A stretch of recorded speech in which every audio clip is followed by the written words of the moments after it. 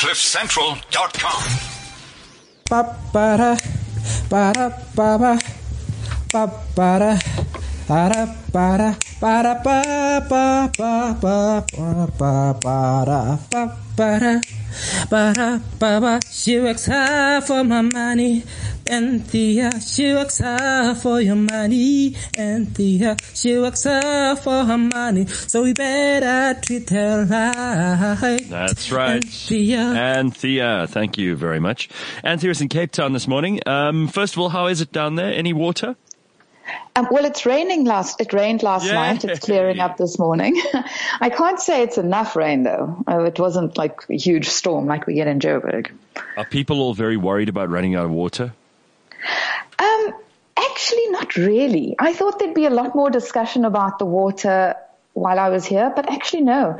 Although I was at a wedding on Saturday, and I suppose people were more concerned about the cabinet reshuffle and what they're going to do than anything else. I swore over the weekend I wouldn't talk about the cabinet reshuffle, and I managed to steer clear of it mostly. But Gareth, you can imagine when you see your asset manager, the first thing you're going to ask them is, what must I do with my money? I think maybe the attraction for the discussion was me, people coming up to me and saying, what are we going to do? And I am afraid I don't have the answer, to be honest. Ooh, that's not great. Well, who does? I mean, unless you know what's going to happen next, it's really hard to predict what's going on. All right, so let's start with Friday's market after the cabinet reshuffle. So global markets were fairly orderly on Friday. Our market, as you can imagine, felt a bit more like panic and mayhem. I tell you what, it didn't feel as bad as Nene Gate, though. So we finished flat to slightly negative on Friday. The JSE sent out a letter on Friday morning saying that they were adjusting their circuit breakers to allow for smoother trading based on historic event-driven volatility. So what happens previously, or what normally happens, I should say, and particularly in the small cap shares, is that if trades are out of the normal band, so if a share trades 10% down, they actually halt trading on the share for about 10 minutes. The share goes into volatility auction, and really it's just to prevent any big errors or what we call fat fingers happening in the market. Right. Where it tries to catch their breath and kind of go, oh, did I mean to do that? So that was the first thing and so there wasn't that much pandemonium. Of course, the rand whipsawed all around the place on Friday. It managed still to close what I think is on a fairly strong level. I mean, It was well off the weakest levels of the day. 1340, you saw. I did see that. It's not bad at all. In fact, I was checking all weekend, despite the fact that I wasn't talking about it, just to see what would eventually happen by Sunday. But there's a lot of talk. We did an exercise last week that showed that purchasing power parity on the rand is about 12.65 now. So at 13.40, it's still weaker than where it should be effectively.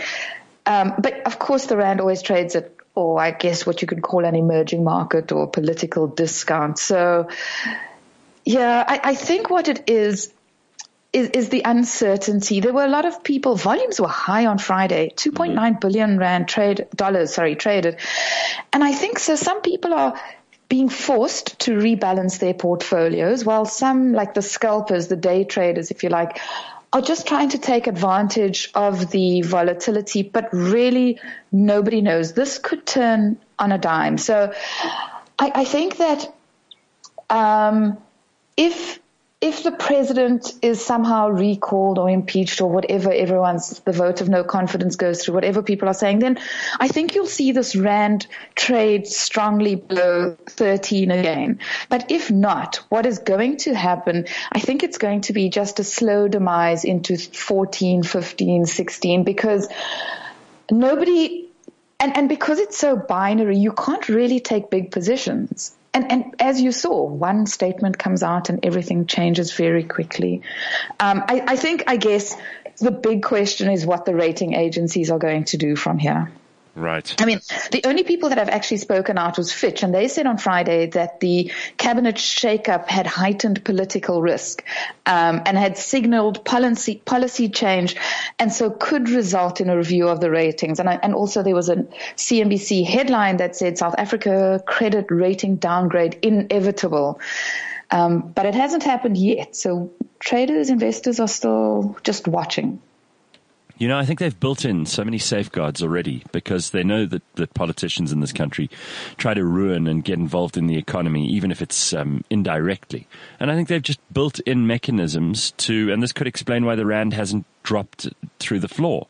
We're expecting stupidity. So when you expect, no, seriously, I mean it. When you expect stupidity, when it happens, you're prepared for it. Yeah. Gee, that's a funny way of looking at the world, eh? Well, it's kind of how I deal with, there are a lot of people who go up to the counter at a shop, for example, and they expect to be greeted like they're the Queen of England. People want to be, and the cashier didn't smile at me, and the cashier wasn't happy to be working there, and she didn't even ask me nicely for my credit card. Like they want a meaningful interaction with every human being they meet. I go into a shop expecting nothing, expecting rudeness and viciousness and nastiness from everybody who works there. And I'm never disappointed. I always walk out with a big smile. Okay, I guess that's one way of looking at the world. You know, this downgrade, Gareth, would probably see about $10 billion of outflows from our bond market. That I do not like at all. Exactly. And we spoke about SAA last week, right? And we were saying how they've got 19 billion rands worth of guarantees from the government. They're printing a loss of 4.3 billion rand. And actually, I mean, where does that money come from if we get downgraded? Yeah. Our bond market suddenly comes to not a grinding halt, but we'll see outflows. It'll be harder to raise money. So you really do want to avoid it at all costs. But anyway, of course, needless to say, the banks on Friday absolutely took a beating. Nedbank was down over 7%. Barclays Africa was down 7%. Standard Bank 6.5%. I mean, it's just nonstop. Discovery as well, down 4%. And then, of course, the retailers. Foschini Group down 6%. Mr. Price over 5% down. So really, it hurt our shares that generate revenue locally. I mean, that's kind of the consequence of Thursday's midnight cabinet reshuffle. Mm-hmm. And then unfortunately for Pembury, because they listed on Friday, very messy market, they listed at R1 a share. I think mostly the share was just ignored. It traded down to 95 cents. I mean, you remember this is the listing we spoke about a while ago. It's a company that provides retirement villages but are now branching out into private schooling. And although that is an area that's in high demand, I don't think Pembury is quite the Advitec or the Curo yet. They may turn into it in future. Right. But at this stage, they did that listing and they were raising in excess, I think it was of 2 billion rand, which pretty much was the full extent of the value of their balance sheet. So it wasn't one I partook in. Okay. And talk about listings. We were also speculating that Brian Joffe would list another company. Finally, we got confirmation on Friday. We got the PLS, the pre-listing statement. He's listing a 2 billion rand investment company called Long for Life. Long and then the number 4 Life. Mm-hmm. He'll list it this Friday, the 7th. It is this Friday. Mm-hmm. And the share code will be L, the number 4 L. Mm-hmm. I mean, I think Brian Joffe's a corporate genius, but I really can't say I like that name. Yeah, it sounds a bit odd. Very odd name. Anyway, he is putting in 100 million rand of his personal capital, and then the institutional investors will subscribe for shares for the balance of his 2 billion rand investment company. I mean, I was speculating that he would team up with Kevin Hedderwick, but it doesn't appear so. Kevin Hedderwick's not on the board, as far as I can tell. Mm-hmm. And he said that initially they would focus on local investments, and it's very much an opportunistic and entrepreneurial play. Excuse me. So they won't invest in deposit-taking banks, mining, or resources. They would pursue investments in lifestyle, or that are lifestyle-focused, he said. So it could include businesses in beauty, outdoor, sport, potentially retirement villages, and restaurants. So that's what he said. Now, I'm just going to throw this out there. I'm just going to say, I wonder what's happening with Sorbet at the moment. I'm just putting it out there. Yeah. Nope, I'm not saying anything more. I have no more to tell you. I see them opening up everywhere. Well, there you go. And then on the macro front, South Africa posted a 5.2 billion rand trade surplus in February, which was very nice.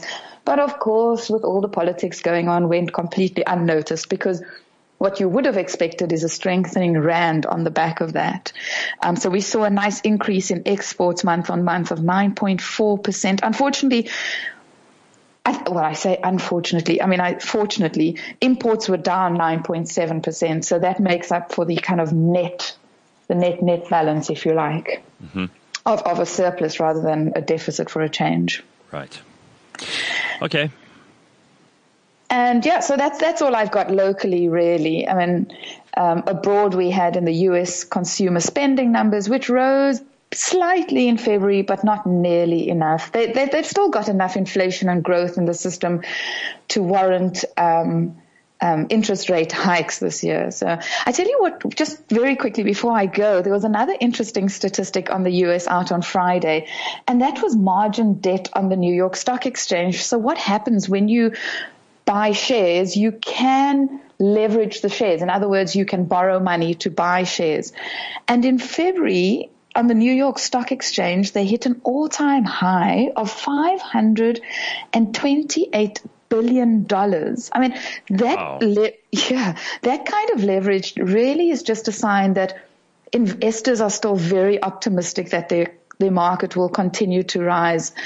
It's very much, if you think about it, like somebody who's borrowing money to buy a house and then flip the house, to leverage themselves up. So they put down a 30% deposit, they fix the house up, then they sell it at a much higher value. Of course, when you do that, you every month you're just paying your mortgage repayment, whereas when you're leveraging yourself to buy shares, and if the shares go down, your margin account becomes negative, and every day as the share falls, you're having to top up this margin.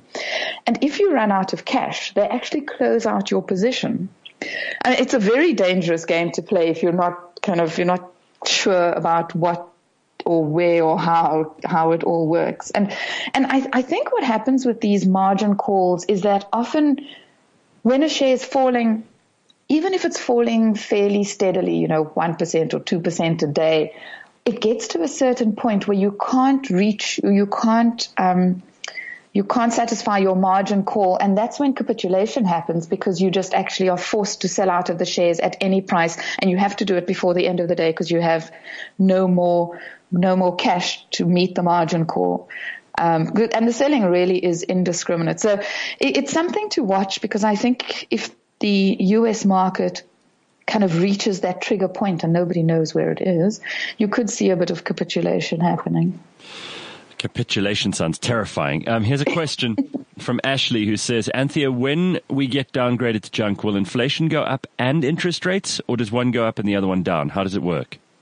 I'm afraid you're looking at both inflation, because the rand will weaken and we're net importers of goods, so inflation will increase.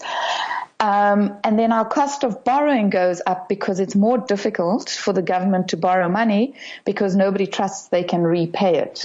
And so, yes, interest rates will go up as well. And that's really the difficulty. It's just such a double whammy, it's probably a triple whammy on the consumer. And at this stage, we just don't have the room to maneuver. Right. There's your answer. Unpleasant as it is, there's your answer. Okay. Thank you, Anthea. Is there anything else you want to throw in? No, that's it. That's enough bad news for today, I think. Thanks so much. You've filled up our bad news counter for this morning. I don't think we need any more. All right. Thank you very much. On that note, enjoy your day. And you, Anthea Gardner, the Money Shot, every morning at about 10 to 7. CliffCentral.com